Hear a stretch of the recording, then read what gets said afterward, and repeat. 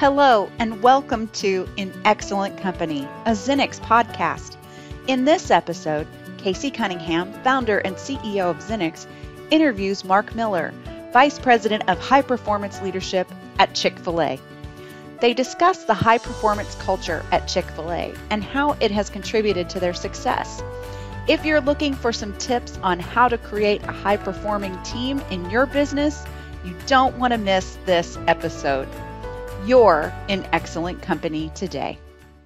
Hi, Mark Miller, Casey Cunningham. What a privilege it is to finally meet you. It's my pleasure. Oh my goodness. For anybody listening in, if you're like, who is Mark Miller? So you do something with chickens every day. You want to sort of share context about you work with chickens every day? Yeah, I sell chicken, and I have for over 4 decades. I have the privilege to work for Chick-fil-A. And over 40 years with Chick-fil-A. That's correct. I am only imagining the growth that you have experienced to watch and to learn a great company being born. It's been fantastic. I started as a team member, but I was an awful team member. We won't get into that. In fact, I was so bad, I knew I was going to be fired. So I made a strategic career decision, and this is not advice for any of your listeners, but I quit because I thought it would be better to have quit than to be able to have to explain to people why I was fired. And so I went and got another job, and 6 months later I got laid off, and I said, shoot, I need a job. So in my teenage mind, I said, well, I can't work in the restaurant. Maybe I can work at the corporate headquarters, which of course makes no sense at any level. But I walked in and told the receptionist I wanted a job working in the warehouse. She told me to sit down. Just a few minutes later, Truett Cathy, the founder of Chick-fil-A, came out, took me into his office to conduct the interview, which also doesn't make sense to a modern listener. But what you don't realize is that more than 40 years ago, Chick-fil-A was a really tiny company. And I learned that I was interviewing to be the 16th corporate employee. And I tell people, number 16. Number 16. And I tell people it was a combination of God's grace and lack of discernment on Truett's part that he gave me that job working in the warehouse. And I also got to work in the mailroom. And that was 43 years ago. Oh my goodness. Okay. So now what is your role in selling chickens at Chick-fil-A? Currently, I'm the vice president of high performance leadership. Okay. But truthfully, I've had trouble holding down a job over all these decades. I've worked all over the business, and I got to start several things. Again, not because of a skill set. I think it was let the kid do it, and I'd do it. I started our corporate communications group when I was 19 years old, started our quality and customer satisfaction group, on and on and on, worked in the training group, led the operation, in field operations for a while, on and on and on and on. But all of that aside, I think the reason I'm on this call with you is that about 25 years ago, I began to focus my time and energy on helping us grow leadership capacity, both corporately and in the restaurants. And that is the path that led me here today. Listen, I am as passionate about leadership development as anyone because I believe that everything rises and falls on the leader. And the better your leaders, the better the performance of the company. And today I want to talk to you about culture. I think it is the most important aspect of running a business today, because when you have a high performing culture, you have a high performing company. I think Peter Drucker said, culture eats strategy for breakfast. And what, to my surprise, that someone said, oh, you've got to interview Mark Miller, and you and I get to know each other. And I'm like, oh my gosh, you've written a book. And I have had the pleasure of an early release of Culture Rules. And so anyone who's watching, because this will be on podcast and video, anybody who's watching, you can see the book, Culture Rules. But that doesn't come out until March 7th. So depending on when you listen to this podcast, will depend on whether it's already out, but you can pre-order it on Amazon. But I got to tell you, Mark, I got the copy. I start reading it. I'm smiling from ear to ear when I cannot wait for today, because you have simplified in such an articulate way why culture matters and how to enhance your culture to make it a high performance one. So I want to say thank you first of putting it in paper. And I'm sure it was a whole team involved because of the depth of it, the statistics of performance. And let's get into some of that. So let's get started. All right. So first of all, what made you decide that culture was so important that you wanted to write a book about it? Because this is your 11th book, right? That's correct. That's okay. correct. Well, one of the things that we started doing over 20 years ago is trying to figure out what are the near-term and emerging issues that we want to try to help with. And sometimes we even try to see over the horizon a little bit and say, how can we add values to our leaders and leaders around the world? And a few years back, we began to hear rumblings about culture. Now, we've known that it's always important. Any leader knows that it's important, but it was coming up more and more. And this was pre-COVID. And then COVID hit. And I cannot tell you how many conversations I've been, independent of the book project, with leaders inside our organization and around the country, around the world, who want to talk about culture. Mm-hmm. And somebody asked me just recently, this morning, they said, why do you think culture has kind of taken center stage? Why is it's on the center of the radar for so many leaders? And I said, I tell you what I think COVID did. It put every organization that I'm aware of under a lot of pressure. And I said, pressure does many things, but one thing that it does is it exposes what's there. Mm-hmm. And it can expose a strength, but it can also expose a gap or an opportunity or a weakness. And I have talked to leaders who were pleasantly surprised the way their culture enabled them to move through COVID, but I've talked to far more that realize they've got cracks in this area. And so I'm thankful that we started working on this book pre-COVID so that it could come out now and hopefully provide some encouragement and some next steps for leaders who've decided they need to work on culture. You know, it's so interesting to me because of the remote workforce, I think the timing is, by the way, brilliant. And, what a blessing it is for you, because with the remote workforce, culture was already being shaped, right? Prior. Now you have the flexibility and the hybrids and sometimes fully remote, and culture is getting created. And people are really struggling with, how do I maintain it or build it when I don't see them? And I'm not touching them. I'm not at the water cooler every day. Right. And so as I read it, we've won 29 culture awards. I mean, what a blessing. I'm the incompetent, or I'm the, what I'm talking unconsciously competent. Thank you. Unconscious. I teach this. I'm tongue twisted. Unconsciously competent.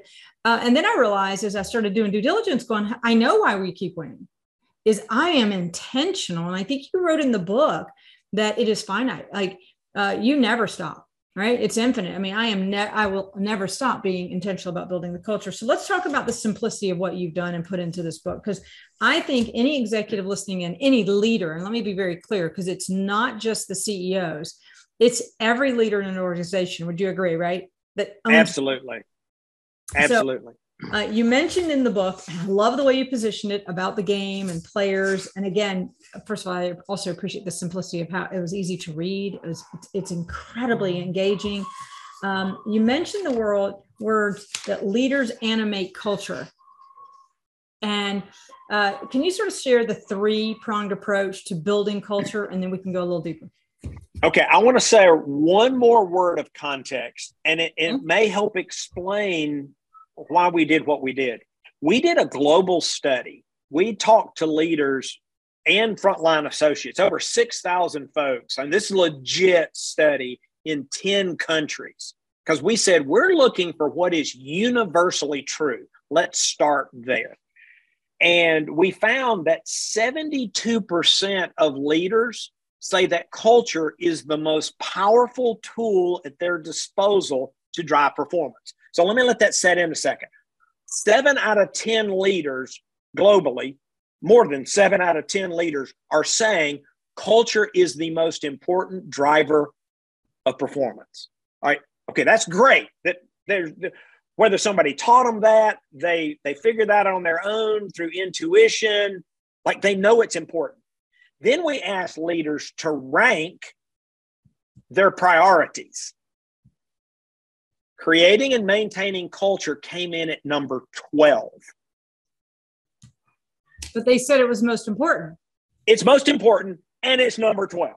And so my team, I had some really smart people, like really smart people.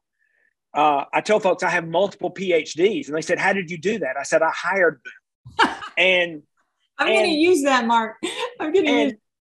And we were like, okay, we've got to. This doesn't make sense, but we know it makes sense at some level because it's what's happening.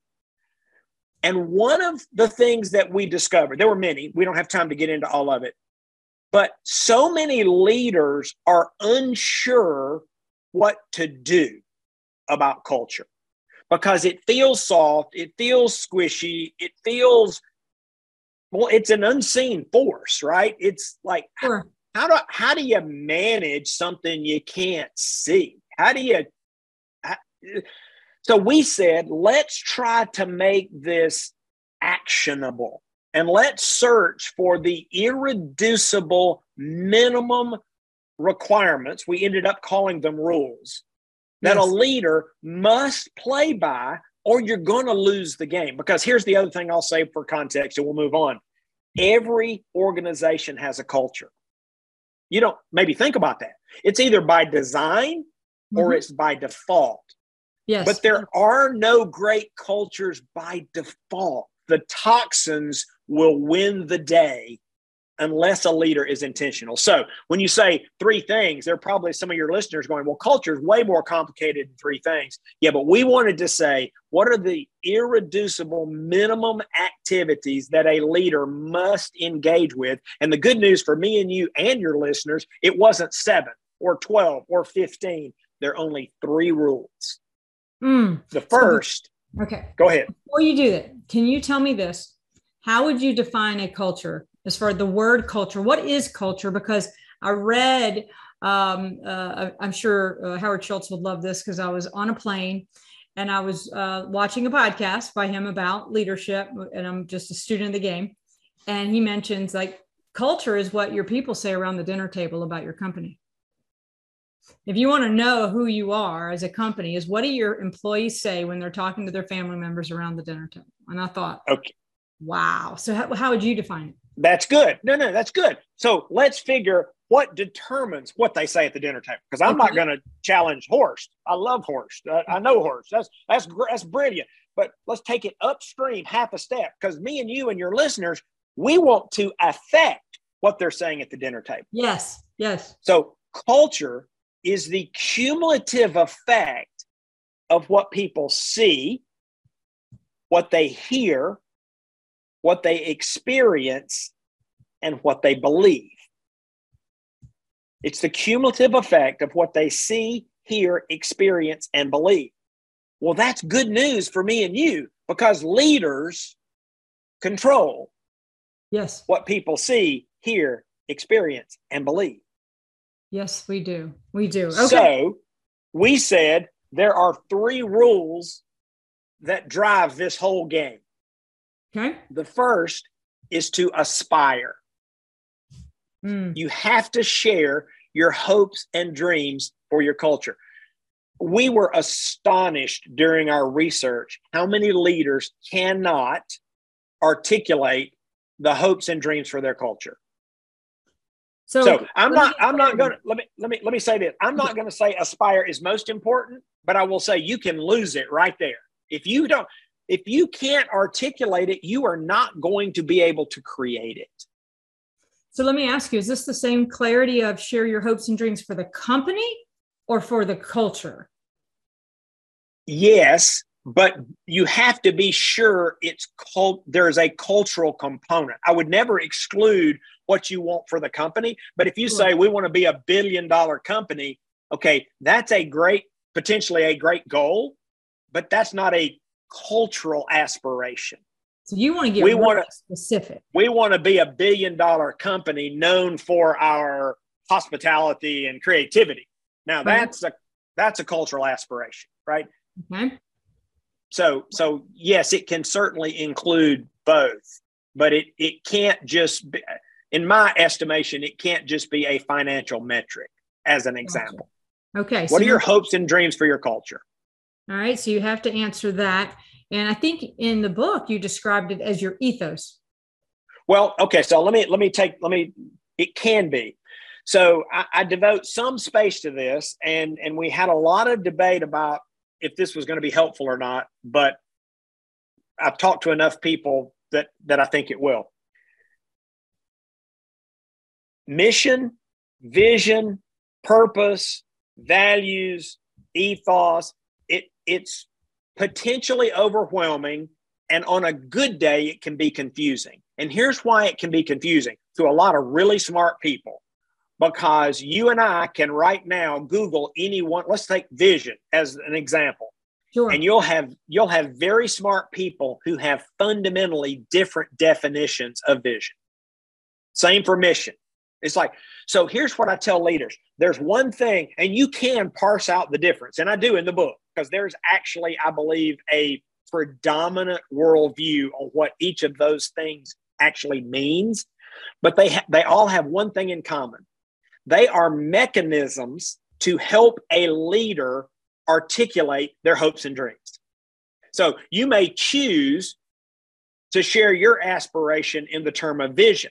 You may choose to share it in the term of mission. You may want to use values in that, and you may choose a combination of those.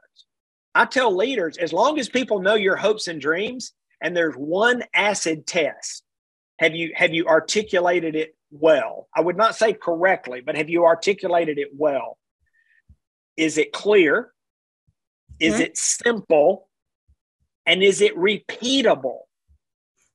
We interviewed a leader recently who talked about his cultural aspiration for an hour, and he used about 45 different adjectives. Now, at some level, he is correct. They described the place. It was not simple, clear, or repeatable. We left the conversation going, how can his people build what he just described? He gave us multiple lists. And each time I thought, are those his core values? Are those his core values? This is important. List off 3 things. And later it's like, these are critical. And then there was a later, I believe, and he gave us 3 or 4 more. And it's like, is it simple? Is it clear? And is it repeatable? And you can call it vision, values, ethos. I even know a guy who chose an inanimate object to represent his aspiration. I write about this in the book. He chose a lighthouse. I loved it too, by the way. Yeah, you described. And so, well, his employees wear a little pin, and they want to be a place of safe harbor and restoration, because some people think lighthouses are all about just warning of danger. Well, that's part of their purpose, but it's also to guide ships safely back home.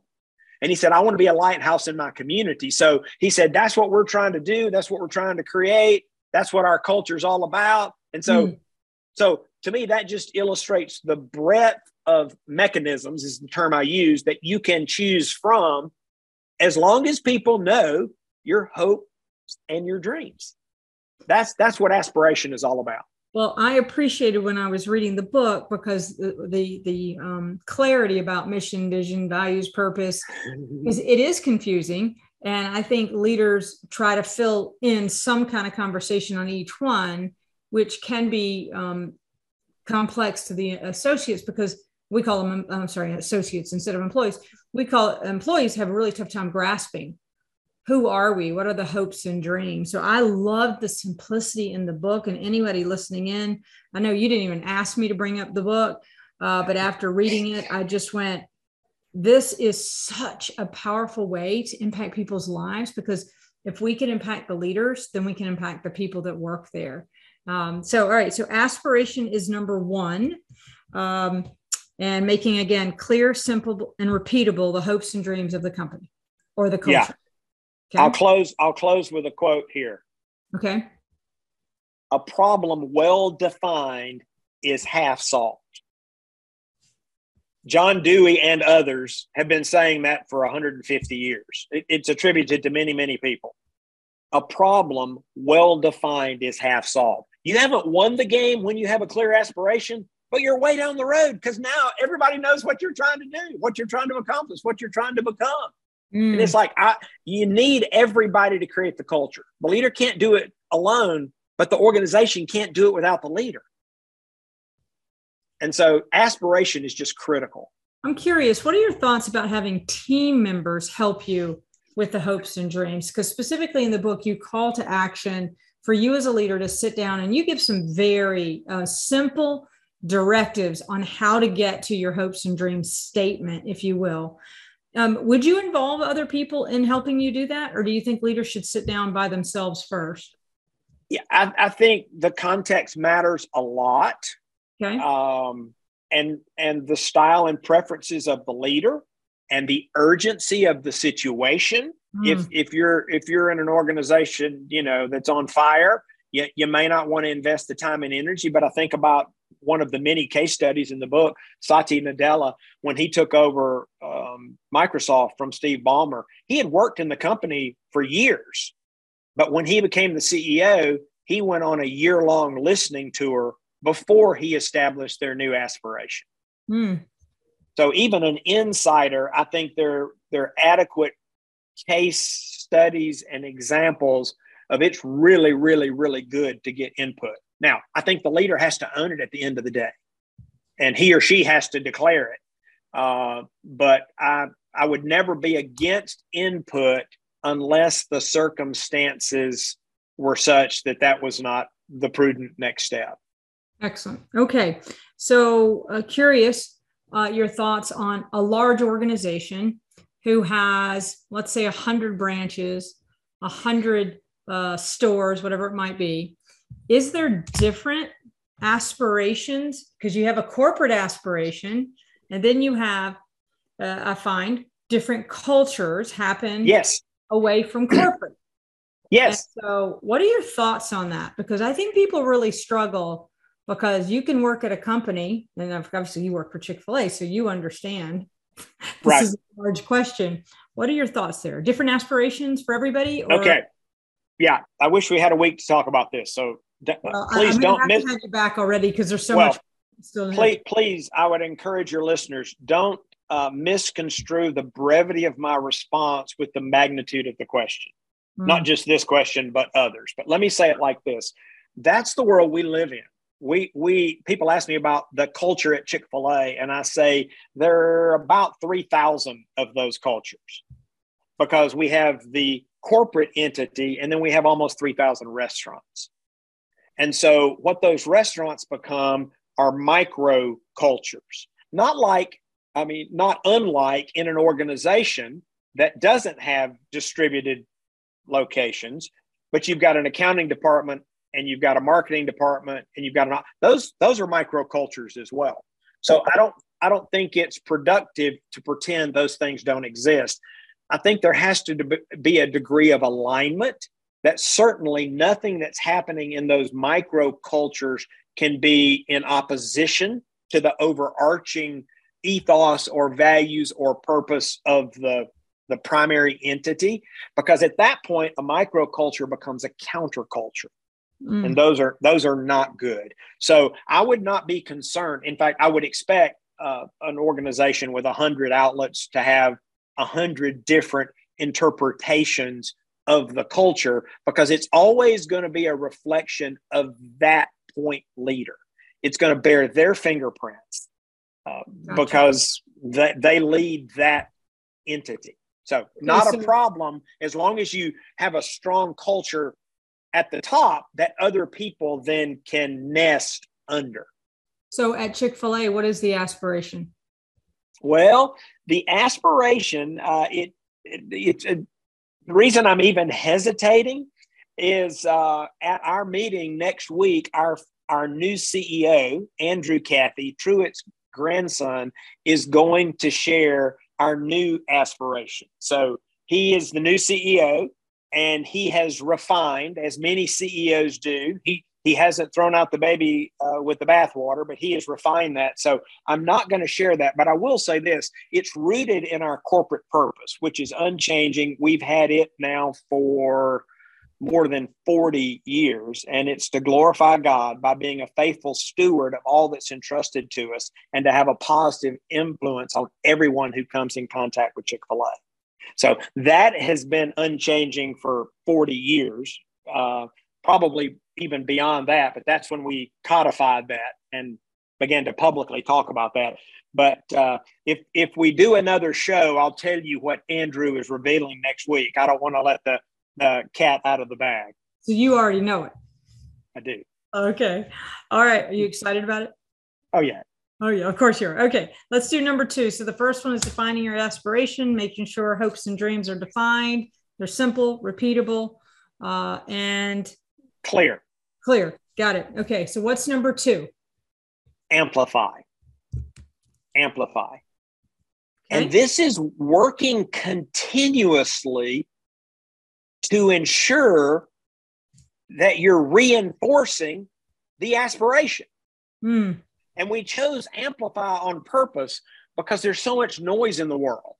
And the leader has to turn up the volume, to make larger the messaging, because people are busy and they're distracted. And as the earlier statistics I reference would indicate, the leaders are busy and distracted too. They're not even working on what's most important. Sure. And so you've got to constantly be looking for ways to reinforce the aspiration. Now, there are so many ways to do this. And you and I have talked about this off camera and previously. When you start thinking about all the things you do a lot of things. And I just want to be really clear. There are 3 rules, but there are a whole lot of ways that those rules come to life. And I illustrated that for somebody just recently. I said, think about in football, the forward pass is allowed by rule. There's a rule that says if you're behind the line, you can throw it to somebody. That's a rule. But how many different routes are there? They're infinite routes. Right. So even when we talk about Aspire, I want to share a couple of quick ideas with your listeners. But you can, about Amplify, but you can find scores, hundreds, thousands, probably infinite ways, but you're still trying to reinforce the aspiration. You got to get above the noise. People have to believe that this is important. This is not going away. This leader is serious about this. And so that's the whole point of Amplify.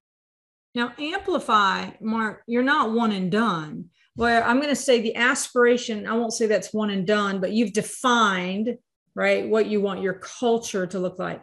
When you think Amplify, is this, you amplify it for a week, a month, for 5 years?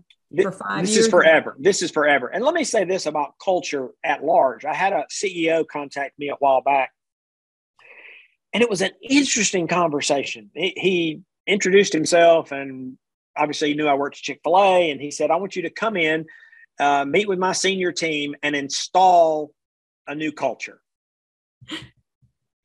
And that was his language.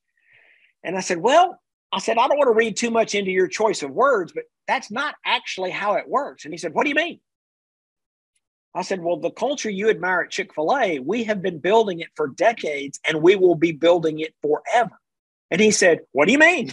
And I said, you don't do it and check it off. And he said, what do you mean? And I said, I'm saying you got to work on this forever. He said, you can't just install a new one. He was serious. I wondered if somebody was punking me, and I'm like, no, there's candid cameras around here somewhere.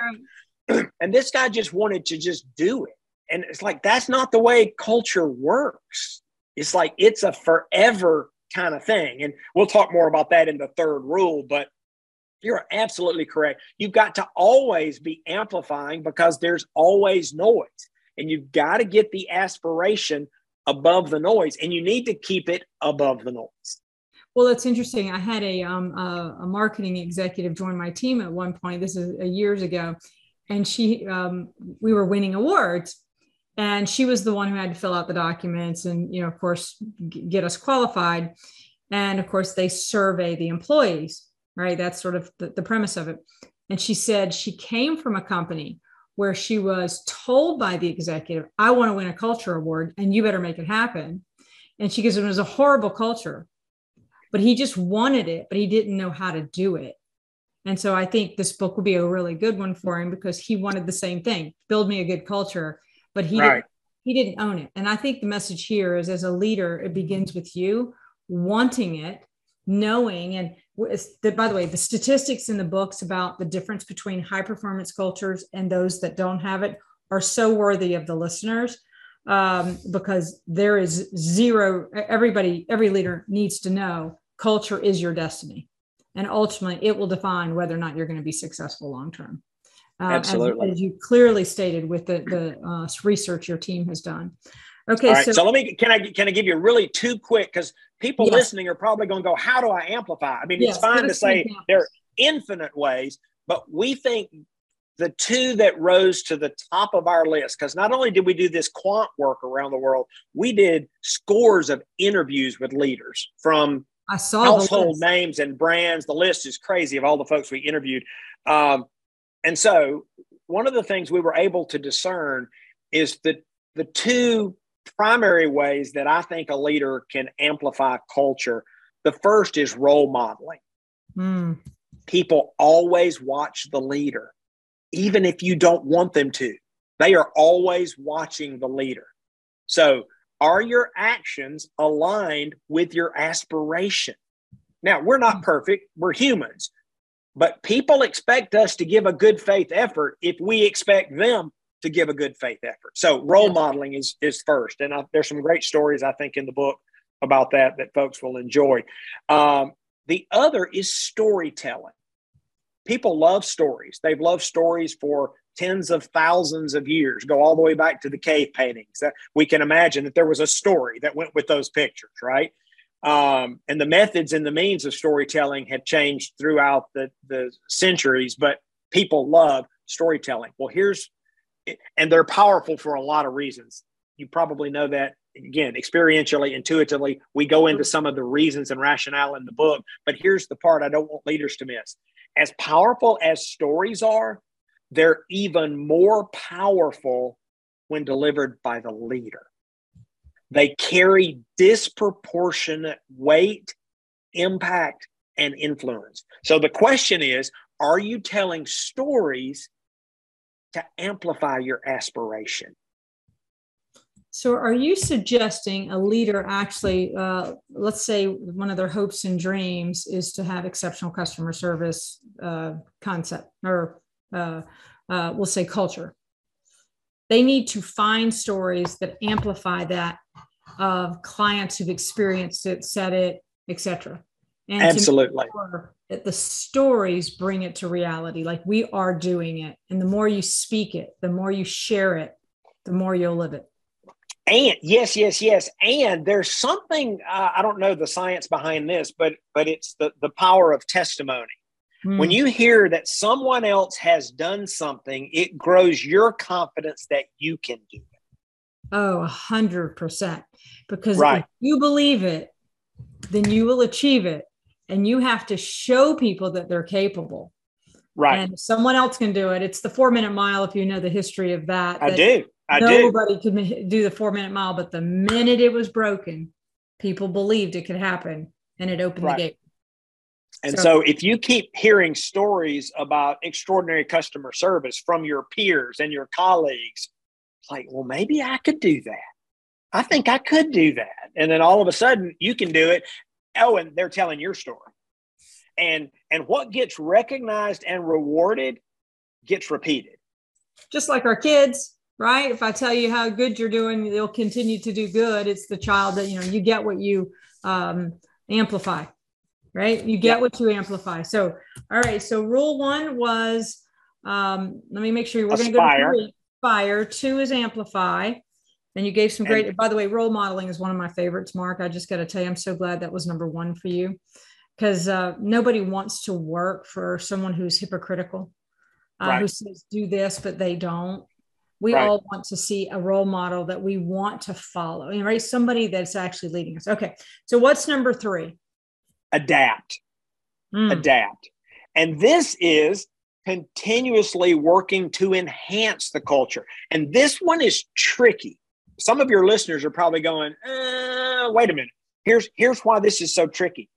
If you have a clear aspiration and you amplify it well, your culture will move. It will shift. You will begin creating what you have set out to create. Your hopes and dreams will become a reality. So a lot of leaders, like the CEO who called me, they want to then check the box. We're done. They want to put saran wrap over it, right? They want to protect it at that point. Here's what happens. When you put the shrink wrap over your culture to try and protect it, you suffocate.